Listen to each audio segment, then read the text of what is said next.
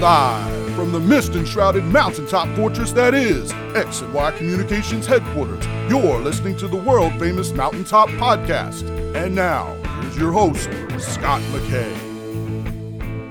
Greetings, gentlemen, and welcome again to another episode of The Big Show. My name is Scott McKay, coming at you from San Antonio, Texas, here on the Mountaintop Podcast. With me today is a co-host who's a new friend of mine. I just recently discovered his work while perusing Forbes.com. He's also been on the cover of Fox News with his stories in the past couple of weeks. His main areas of focus are manhood, politics, and he's also been the editor of a couple hunting magazines in the past. He's a New York Times bestselling author. Frank Miniter, welcome, man. Hey, thanks for having me here. Yeah, man, it's my pleasure. You know, man, the first thing I thought when I became acquainted with your work a couple weeks ago is, man, this guy is like my brother from another mother. It was really interesting because you talk about a lot of the things that I talk to these guys about in terms of masculinity being virtue and the whole idea of how a politically correct world is really diminishing our own masculinity and the power of our maleness even in our own minds. And I think that's really a shame that that's happening in this culture. And I know you agree. So the topic that you and I jointly picked for this podcast is manning up in an era of political correctness. Now, I usually don't make a pitch for people's books when I have them on my podcast till the very end, but the name of your book is so poignant and so right on the money, Frank, that I wanted to bring it up right now so we could launch the discussion with that very angle. And it's, of course, called This Will Make a Man of You. Let me tell you what, Frank, I'd love to know how you decided on that title because, you know, that is a very provocative title in this culture nowadays. Yeah, I certainly didn't want to be politically correct. And I'd written a book called The Ultimate Man's Survival Guide, which was on the skills a man should know. And in that book, I got to go with like UFC champ Matt Hughes, and I went with Juan Macho, who was one of the preeminent runners of the Bulls, in Pamplona. I went, major league pitchers and all sorts of interesting people. G. Gordon Liddy, if you knows who he was, Sure. The man's man or his man's man. In order to find what are the skills a man should know, and I did that book and it did very well. But I had readers coming back to me and saying, well, okay, Frank, you've given the skills as you know and some of the disposition about them, but what makes men? What's happening to men in today's society? How do we bring manliness back? And that seemed like an impossible question, but I kept toying with it as a journalist. And I ended up on my own rite of passage later in life. At 40, I found myself chasing Hemingway from Paris to Pamplona, chasing that old male icon of the 20th century who feminists have been destroying ever since. And as I followed his footsteps and ran with the Bulls in Pamplona and all that stuff with this incredible group of people, I found actually all the steps and all the advice we've lost, all the things that we should be as men were in that story. And to me, that was just fascinating. So I continued to follow. It took several years to finally work that out, interviewing those people, doing everything in those streets with those Bulls. I mean, I even ran the suicide run right at the beginning where you run at the Bulls coming up the street. I did it all. As you go through that process, I found here are the answers. This is what we're losing. We're actually taking these real experiences away from men and not allowing them the possibility to fail as they grow into an ideal, into what they really want to be. Not even allowing them to pick an ideal. We're not telling them they even should pick an ideal. We're watering that all down in this society, unfortunately, that's politically correct. You're right. And feminism is a part of the problem. And it's been going on for a very long time, tearing down what makes us men, what is supposed to make us men. Even the word manly is considered to be chauvinistic. So those are the things I went after. And in the end, I found, I think, what is the answer to what makes men? Well, first of all, I have to tell you, I'm extremely jealous that you've run with the Bulls in Pamplona because that thing's been hovering at the top of my bucket list for probably 20 years now. And it's one of those things that still eludes me because I just never seem to be in Spain in July. But, you know, maybe I'll get myself in a little better shape and do that again in the next couple of years. But I have to tell you, Hemingway is a great example. Not only is his work incredibly easy to read because he doesn't use any words longer than, say, 2 syllables, but man, he really was a man's man. There are so many things he writes about, so many situations he found himself in that really do demonstrate manhood at a pretty high level. So that's really interesting that you did that. Well, he could be the sophisticated man comfortable in the Paris cafe, and he could be the man's man comfortable in a safari tent in Zimbabwe. You know, it didn't matter. He could be both. And it's today we've split those two from each other where we have this urban, kind of male who's lost that part of his courage, who doesn't ever proven himself. And then we have the rural guys who still hunt and still fish and still do those things, but they're not often that part of the intelligentsia, as you'd say. At least they're put down in modern society and too much of pop culture society, and they're mocked and made fun of. So we split these two parts of what a man is supposed to be. A man was supposed to be that well-rounded guy who could be both, and we've dissected them apart, and we've told them a man can't be all these things because I guess some women or some part of popular culture is threatened by this strong, manly male. Oh, yeah, absolutely. I think you've really nailed something to the wall there. And I want to discuss it a little further. And that's that idea of being a Renaissance man, even in an era where it's like, okay, look, you have the James Bond guys on one side and you have the Duck Dynasty guys on the other. You're going to have to be one or the other. You can't be both because that just doesn't make any sense, because nowadays people like to put other people in a box. And I love what you just said about how Hemingway could be genteel and then go on a safari in Zimbabwe and still pretty much be the same man enjoying different pursuits. And I've always admired that also. And I've actually tried to model my own life like that, just like you have. I'm always joking with people about how I can fit in at a winery sipping wine and then, spit sunflower seeds while I'm pulling my trailer with my pickup truck. I'm both of those guys in one. So I've always been a fan of that. And I love that idea. What would you recommend to guys to free themselves up to kind of have an open mind if they need to, or even feel like, hey, you know what? I need to think out of the box a little bit more and enjoy some of those things that are manly pursuits just because I want to. Now, the only way to start is to pick an ideal. Decide who you want to be. When I was a kid, I boxed at a gym with Floyd Patterson. Floyd Patterson, the former heavyweight champ, was actually my trainer. He'd take kids in, anyone who wanted to come and box, and he'd show them how. And on the first day, what he'd do is he'd put you in the ring with a professional boxer whose job it was to knock you down and beat you up a little bit without hurting you seriously, because he wanted to see if you would man up and come back the second day. He wanted to find out if you were worth training. Now, okay, so I came back the next day after getting beat up pretty well, and I found myself in that old school rite of passage. And after about a year of being there, I thought I was getting pretty good. And actually, I asked Mr. Patterson, I said, you think I have what it takes to be a champ? And he put his hand on my shoulder and looked me in the eyes as he could, in that manly but soft way. And he said, only a great fighter should be a boxer. Boxing destroys a lot of good fighters. And I felt terrible for a second.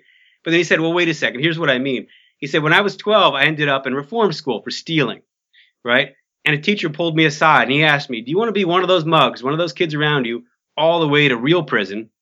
Or do you want to be something better? If you want to be something better, look around and find a hero and follow that hero's footsteps. So Floyd Patterson said he got out of reform school. He looked around tough streets in New York where he was, and he saw a boxer. He saw a fighter, and he said, I want to be that guy. I want to be that guy all the way. And he went to the gym and he started boxing, and that saved his life. That rite of passage he went through by working so hard to become the man he became grew him up into an ideal, made him something else, something better. So when I talk to someone young and they're asking me, what do I do? Or even middle-aged, and what do I do to reform my life? How do I do this? Find an ideal and chase that. As you find that ideal and chase it, it'll take you into a rite of passage. As you go into that rite of passage, a guide will always present themselves. That's what's so interesting. There's always a coach, a sensei, or what have you there. Find that guide and start to follow in those footsteps of that hero. And as you do, it'll break you down and build you up on a real code of honor. That's what all men really do need. We need a code of values. We have to actually set those down, what those are. That's why, actually, I put a lot of codes of honor on the back of my book, This Will Make a Man of You, because I think people should read them and compare them and decide what's right for them, because not all of these things are equal. At least equal to your own life. And so as you do that, you'll find you go through that process, you'll raise up and you'll head towards that ideal. And right now, as you well know, we're in a society that destroys ideals. It doesn't believe in honor and real things. It mocks these kinds of things. It makes fun of them. I think people have to break out of there. I think we have to look back again and see real ideals and go toward them. And as we do, we'll grow into the men we really want to be. I think everything you said there is right on the money. There are several points there that I'd like to dive into a little bit more. First of all, I noticed you called Floyd Patterson Mr. Patterson, and probably rightly so. The second thing is this whole idea of, if I may paraphrase a little bit, finding a passion and then looking to someone who's already achieved what you want to achieve in that area, and either having them coach you or emulating them in some way. It reminds me of the idea of when the student is ready, the teacher will appear. And what would you say to guys who haven't really found that passion yet? Well, they're being tricked. We're in a society right now that tells people to find what you like to do and then to try to do that until to see if you like it. If not, move on to something else. I don't think people should be trying what they want. I think they should look around and say who they want to be. It's a subtle change, but it's a big change. Because instead of looking at this job and maybe the problems of it or the benefits of it, you start to look at the ideal image of what that person doing that job is supposed to be. That starts to take you in that direction. Then you can humanly start to put yourself in those footsteps. You can see, am I part of this? Can I be this? Do I really want to be this? I went to a military college, a real rite of passage. And about 30% of the students that first semester dropped out because they found that it wasn't for them. And I'm not giving them a hard time about that because it wasn't for them. It's not for everybody. No rite of passage is for everybody. Running with the bulls, which I really enjoy, isn't for everybody. Climbing cliffs, which I enjoy, or hunting dangerous game, which I do, that's not for everybody. But when you look around at what your ideals are and start to chase them, you'll find what is important to you. Would you agree that sometimes men nowadays, given what we're facing politically with angry women telling us that we shouldn't even have the right to be what's been formerly known as masculine anymore, maybe some guys nowadays don't even feel like they're allowed to be who they want to be? How do they wrestle with that? What advice would you give those guys? The advice to that is simply to be. To be that guy anyway, to learn and understand who that guy really is. Because those people aren't giving you the answers. And it's interesting. This has been going on so long. You can look back to 1955, which is when Rebel Without a Cause was made, right? James Dean. James Dean, the iconic role he did there. But you watch him in that movie. He's always looking at the ground. His shoulders are always slouched. He's very weak. And he's playing it beautifully. I think it's a great movie. But again and again in that movie, he asks his father, what does it take to be a man? His father never gives him an answer. There's no answer for him. At the end of the movie, there's still no answer for this guy.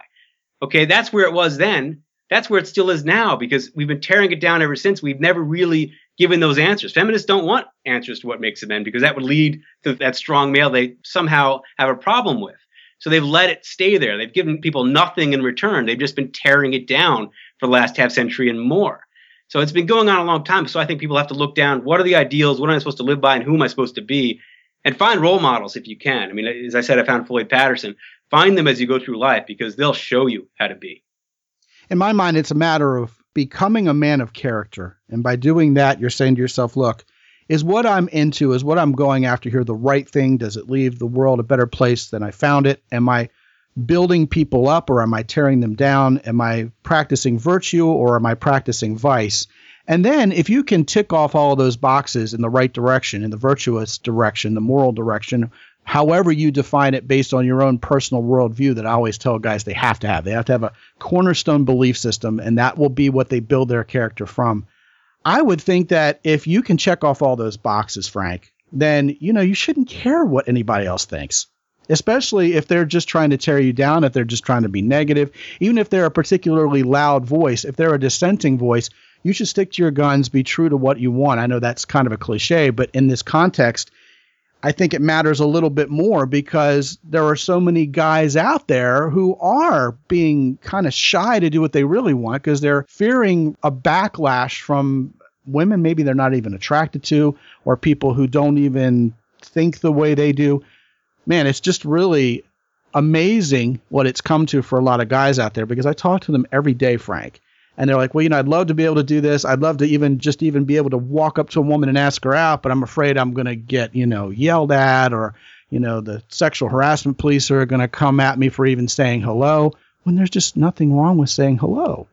There's one fundamental thing in their way that I think our society misses, and that's judgment. They're judging themselves and insecurity comes out of that.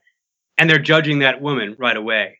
If you can learn to pull that aside, you'll find it much easier to talk to women. And actually, I find it fascinating. Look back at, say, Ayn Rand's characters in Atlas Shrugged and The Fountainhead. Again and again, the lead roles, and it's women and men, her heroes, they didn't take judgment from others. When they were confronted by those villains that were after them, they looked at them and said, but I don't think of you. I don't think you at all. I don't think of myself in context to what your thoughts are. They're totally irrelevant to me and who I am. And I think that's where a man needs to be, not to judge, but to only look upon and try to understand. If I look back in history or even in the present, and I consider men who are approaching greatness, all of them had a point that they wanted to assert. They weren't merely following someone else's established rules. They weren't falling for the propaganda, and every country has propaganda, by the way, including our own. Mm-hmm. And they weren't simply shying away from what they thought might be true because they were scared of what other people would do in response to that. They simply went after it. And of course, many of those guys are people we agree with, and people we don't agree with can also be considered great, especially by other people. But it all comes down to that, doesn't it? You have to know what you believe and you have to make a stand for it. Yeah, but it's hard to do that because you do have to be open-minded to changes that come your way. I don't think your core values should change once they're solidified and developed. But as you move through life, you're looking at other people in a situation you're in a manly way, and in a very clean, clear way, hopefully. You do have to change not your values, but how you approach them. And I think we're lost in those superficial changes at the approach, and we're judging that the values must be changing then underneath. Modern society, this morally relative universe we're in, doesn't believe that values are real and that they're eternal and that they're universal, when they really are. And I'm hardly the first to say that. I mean, C.S. Lewis said it very well in his book, Mere Christianity, that he looked at the codes of values around the world, from Japan and from the ancient Greeks and so on, and he compared them, and he found that the rules over and over again were often the same because we are acting under a universal code of values as human beings. So I think we're washing that away too much, but maybe I'm going off on a tangent on you, but I think we do need that core value to be that guy we want to be, but we do have to be open-minded as we navigate this world. I think you make a good point, and I think C.S. Lewis is a brilliant example of exactly that point you're making. C.S. Lewis, of course, started off as a very vocal and staunch critic of Christianity and went out to try to disprove the resurrection, figuring if he could do that, that would be the end of Christianity as anyone knows it, and ended up converting to Christianity. So, indeed, as we move through life, we have our core values, but instead of waffling and saying to whatever group of people is in front of us, whatever we think they want to hear for the sake of popularity, we do stick to our guns, but those guns can evolve over time. Mm-hmm. In other words, hey, I used to think this way, but now that I've gotten a little bit more mature, I've learned that, maybe some of the things I did in the past were kind of boorish or weren't quite as refined as they should be, and now I'm a better man, and I make decisions more effectively, et cetera, because I'm older and because I'm a little older and I have more life experience. I think that's just commonly called wisdom. A great example that comes to mind for me is the band A Tribe Called Quest just released their first album in years and years. A seminal hip-hop group, most widely known in the early 90s. And their newest song, of course, if you've heard it, is called We the People, and it's very, very critical of anybody who thinks that the Muslims are bad people, who thinks that the black folks or the poor folks or the gay folks are all bad people. They're decrying that. And someone in an interview said to them, wait a minute, don't you have this song from 1991 where you're pretty hard on gay guys? And they're like, yeah, that. And they kind of didn't have an answer for it. But the truth of the matter is, people's thinking about accepting homosexuals and, not making fun of and denigrating people has really come a long way since then. And I mean, political correctness aside, I don't think people should be blatantly abused and made fun of just because of their sexual orientation. We've talked about that on the show, but when I was in school, everybody called each other a faggot and everybody said, that's gay, when it's really just something they weren't interested in. And all that has gone by the wayside. But here they are, the political correctness police, who want to stick it to these guys 20 years later, are giving them no credit for having evolved their thinking like the rest of us. And they're just saying, well, you guys are just hypocrites. You know what I mean? And I think that's a shame because it kind of keeps people from feeling like they can still be authentic even as they move forward in this life. But I think we absolutely can. So I really admire what you just said. Let me nail that down this way because it's interesting what we've done to the word gentleman. You go back to the 17th century and a gentleman was just a man of wealth. Yeah. And in the 18th and the 19th century, it was refined, this happened in England, into a man of character. But that man, arguably, was still a chauvinist by today's definition. He didn't want women to vote and that sort of thing. I mean, women didn't get the vote in the U.S. until 1920. So that's who that guy was. But then as you follow the progression of what a gentleman was always supposed to be, I find that it really peaked in the 1930s and 1940s. After women got their rights and equality came on, and there were still, issues with homophobia and that kind of thing. Unfortunately, was still there, so it wasn't perfect. But some of the men, especially in classic film, started to really epitomize, Humphrey Bogart type characters, started to really epitomize what that gentleman was. He fought for the weak. He fought for everybody. There was universal values. But he was a stand-up guy with real honor. He went and fought for his country, and so on. And then you see, as you follow the progression of what happened to a gentleman, you see he's turned into an anti-hero later in the 20th century, where he no longer believes in right and wrong. He doesn't believe he can really fight for right and wrong. He doesn't believe that he can understand what right and wrong are anymore, as his values are torn down and his whole basis is ripped out from underneath him. And now we get to where we are today, where he's lost. he's looking around. He says, where's my basis? Where's my values? Do I have values? Are they real? And he doesn't know what to do. Yeah, I really do think that's evolved over the years. And I think there's kind of been an ebb and flow to it. You look at, like, say, for example, a John Wayne, who isn't widely considered a gentleman per se, but he absolutely did in most of his movies fight for what was right and for the ideals of others and stand up for justice and all of that. So that whole idea of gentleman, I think, really has been thought of as a guy, you know, kind of in a suit and a kind of a bowler hat, you know, opening the door for people. It's an old-fashioned idea. Right, exactly. Nowadays, I think men want to be a good, solid man of character. They want to treat women right, but they're so afraid of offending people that most guys are just sitting around doing nothing but surfing porn and staying away from being even social with women anymore. Well, you hit on it there, because you tell people to be a gentleman, and they think you're telling them to be boring. You're supposed to just be polite and stand back. And okay, that's part of being a gentleman, absolutely. But you're also supposed to be that courageous man who stands up and fights for the lady in distress or for the weaker and so on, or for your own honor. I mean, you're supposed to be that stand-up, courageous guy. You're actually, in the end, if you look at who that guy is and is supposed to be, having a lot more fun instead of living that quiet, apologetic life, that unmanly life where no one can trust you and you're not even sure who you are. You get to stand up and be the hero of your own journey. I think that's much more courageous and much more fun. Oh, yeah. And you know what really has struck me since I've gone on this own journey in my own life, Frank, is how much more I feel alive and how much better I feel about myself. And frankly, how much more I'm enjoying the company of other people, both male and female, as I do exactly what you're talking about. I just am who I am. I'm always evolving. I always want to become a better man. But when I stopped fearing what people who don't agree with me think and did what I felt was right in the name of being a man of character, my quality of life has shot through the roof. Mm-hmm.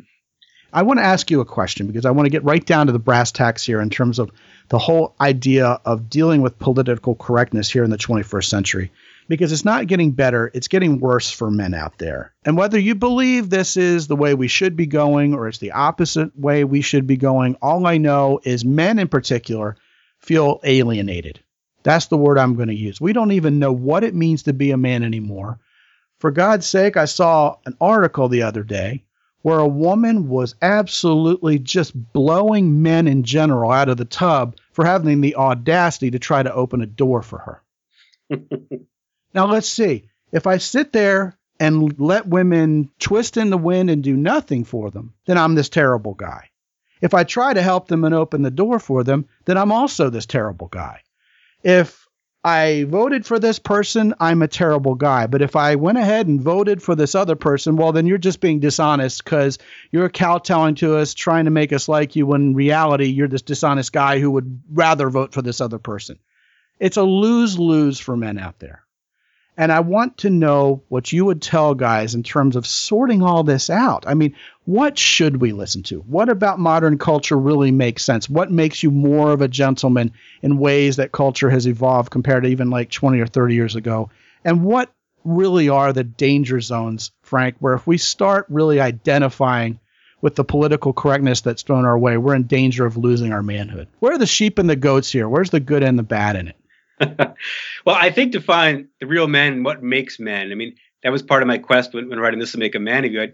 As I looked at that, I thought, well, okay, let me go. Manliness is in crisis, and I think we all agree it is. Yeah. And let me go to the places where we all agree still make people of character, not just men and women of character. So let me talk to the Navy SEALs. Let me talk to the Green Berets. Let me talk to the New York Fire Department. Let me talk to our finest in blue. Let me talk to our nurses and doctors. I mean, these people are doing real things and living up in this manly way, in this character-driven way.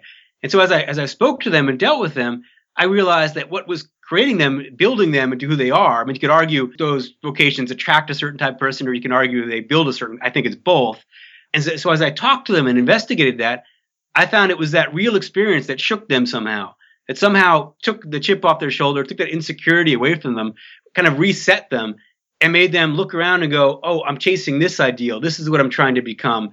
And physically doing it, not just mentally doing it. I think too many people live in these fake universes now on social media and video games and movies and these kinds of things where they're not testing themselves physically. I think you actually have to go and test your own mortality. Don't take some serious threat if you don't want to, but you have to go and test yourself at least a little bit to push yourself, to break out of yourself and up into something better. I mean, there's a reason why boot camp is 3 months long. It's the first jarring experience of shaving your head and being yelled at by a drill sergeant, chased around, all that kind of stuff. But it's not just one day long. It's 3 months long because it's designed to break you down and build you up onto something else. And as I look at men and I see the ones who I admire most, especially as they get later in age, it's those people who went and physically climbed mountains because that was something they wanted to do, and they broke through levels of themselves to do it and helped others do it. Or I find a nurse who goes out of her way again and again, and in a very physical way, to help those in need around her physically to do that. I find that person builds into that person of character. So I think we have to go after real things honorably. Listening to you talk, Frank, a question hit me like a ton of bricks. Does the Army require that drill sergeants be politically correct nowadays? I can't imagine a politically correct drill sergeant. Can you? There's actually the Army, the military is very politically correct. I went to a military academy and I decided, well, I didn't decide not to go to the military. I'm deaf in my left ear, so I couldn't. But a lot of my friends are in the military, and I'll talk to them. And they're in high-ranking positions now, and I talk to them a lot. And what I find is a bureaucratically deep thing there that is affected by a lot of political correctness. There are a lot of incredible people in the military, and there's a lot of reality still there, and it's making some of our nation's finest in a very real way still. But from the top, there is a sickness there of political correctness that I'm hoping will be set straight. And when I say that, I think some people are going to misinterpret and think, well, he's talking about allowing women into this special forces, this kind of thing. Actually, I don't mean that at all. I think women can also stand up and be strong people of character too. And if they can prove their way into any of those fighting forces and go for it, but they shouldn't change the levels they have to go through in order to make it easier for someone else to get in there of some gender or sexual orientation to get in there. They should be just as rigorous and hard. I mean, a good friend of mine is a retired Green Beret who taught at the school at Fort Bragg for Green Berets for 10 years to build those people into that character. And he told me, look, I served. He was wounded very badly in Afghanistan. He says, look, I served on those teams. I did these things. And when it came down to it, we picked our own team. And, you're picking an A-team. That's the term A-team comes from. You're picking an odd assortment of people and to fit together into a cohesive part to solve the mission, to do what the mission is. And those parts don't always look smart, but until you understand what you're doing, it makes sense. So if a woman fits into that and in some role, great. If not, she shouldn't be there, which is how it's run now. I mean, a Green Beret team can actually vote out its captain, the officer in charge. They can actually vote them out. That's how those teams are run. And if that culture is changed, then I think we lose everything. Now, looking at political correctness from the idea of it no longer being about the intent of the speaker, but how someone else takes what's being said. If they're offended, then something was wrong. The intent of the speaker, the intent of the person who said something offensive to the other person almost doesn't even matter anymore. It seems to me that if we go into war thinking, okay, I don't want to hurt the enemy's feelings, then we're weakening ourselves as a military. So surely that's not what you're talking about. No, the opposite.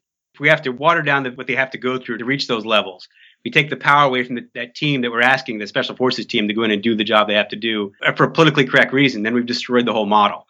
That's not what I'm talking about at all. But I don't think you have to put a gender rule or another overarching rule on that. I think that's actually the politically correct way to do that. That just destroys the whole model in the first place. So I see it as you have to let military leaders decide what's best for their units and their teams as they go forward. And you have to trust them on the ground instead of reaching down on top of them with political correctness in one way or another. Now, getting back to this whole idea of what guys should be wary of in terms of political correctness and what may actually help us mold into men of higher character, the first thing that comes to mind is the complaining.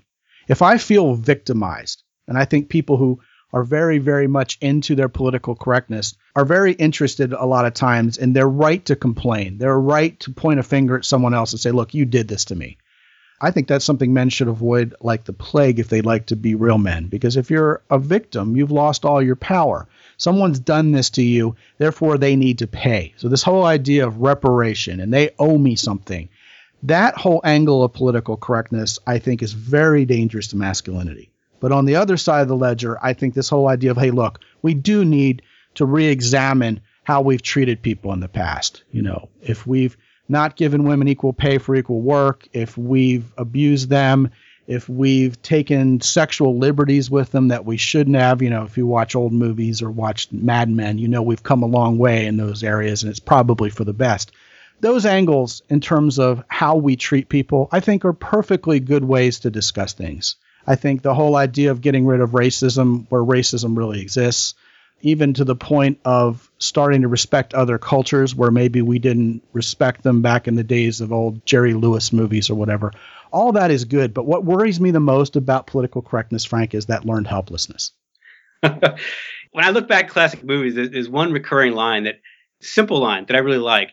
And it's often the man, will look at the woman or a guy who did something, and he'll just say, I didn't like that. He doesn't argue. He doesn't get down on the level. He doesn't put context in it. He doesn't get nasty. There's none of that there. I didn't like that. I'll state that once. If you do that again, I'm walking in the other direction. I think that's the way a man is supposed to act. My wife loves to watch those housewives shows, so I'm often in the room when they're on, and I see them bicker, and I see them find some little point, and they just needle at it and they turn that little sore into a big wound, and they just continue and fight and fight. I think that's very unmanly.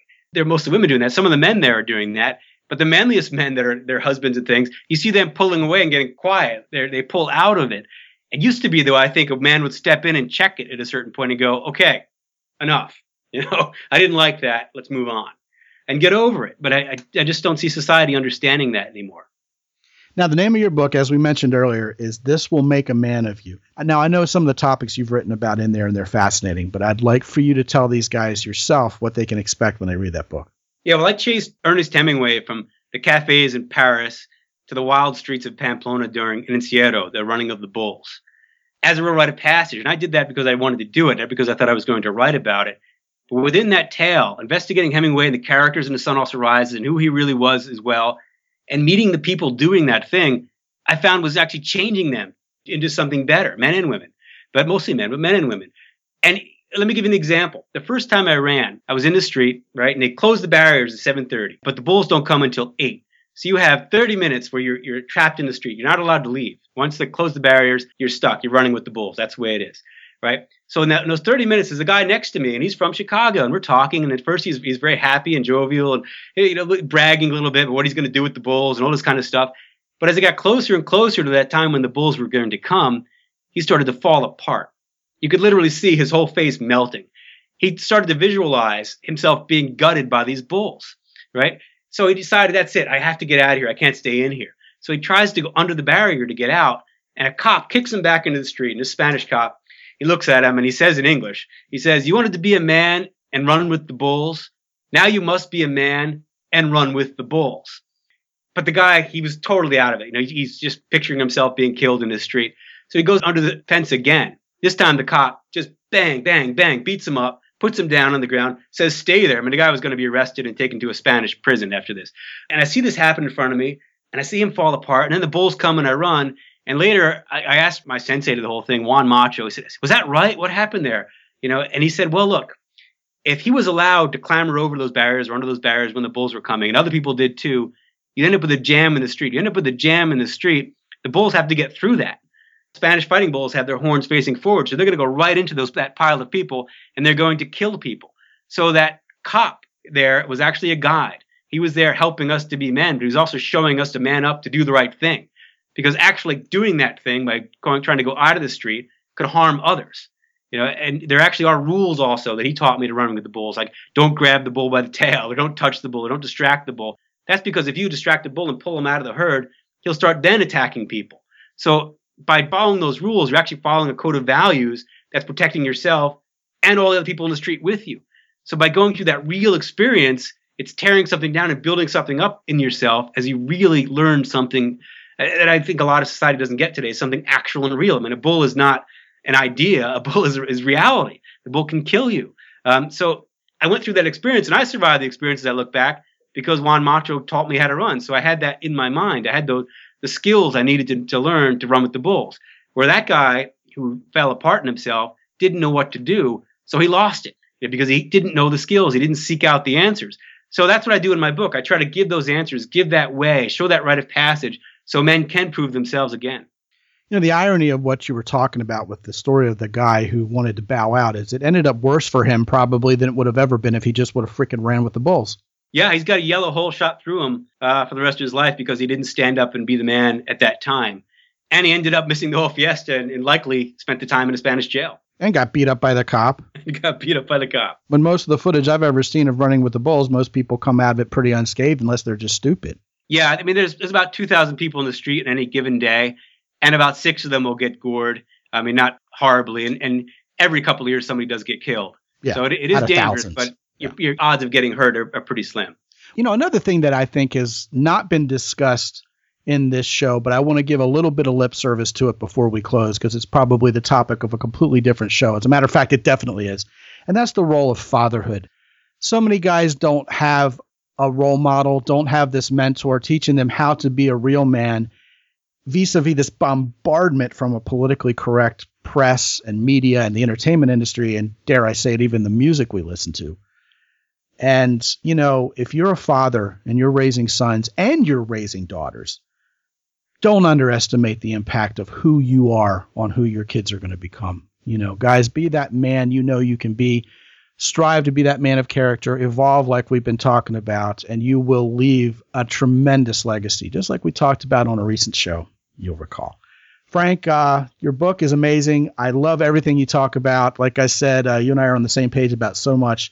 I want to thank you again for a great conversation that I think really is going to inspire a lot of guys. Thanks for having me, Scott. And gentlemen, if you haven't gone to mountaintoppodcast.com/coaching and discovered how to get in on a coaching program that's going to make you the kind of man that we talked about here on this show, helping you evolve into the greatest man you can possibly be, the best version of your authentic self, definitely go check out that webpage for all the information. We'll get in touch with you. We'll get on the phone with you and figure out the right plan for you and see if it's a good fit.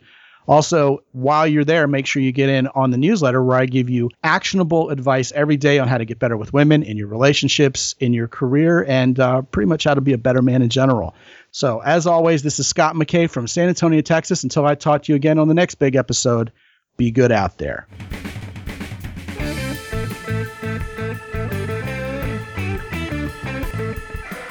The Mountaintop Podcast is copyright 2016 by X&Y Communications. All rights reserved worldwide. Be sure to visit www.mountaintoppodcast.com for show notes. And while you're there, sign up for the X&Y Communications newsletter. This is Ed Roy Odom speaking for the Mountaintop Podcast.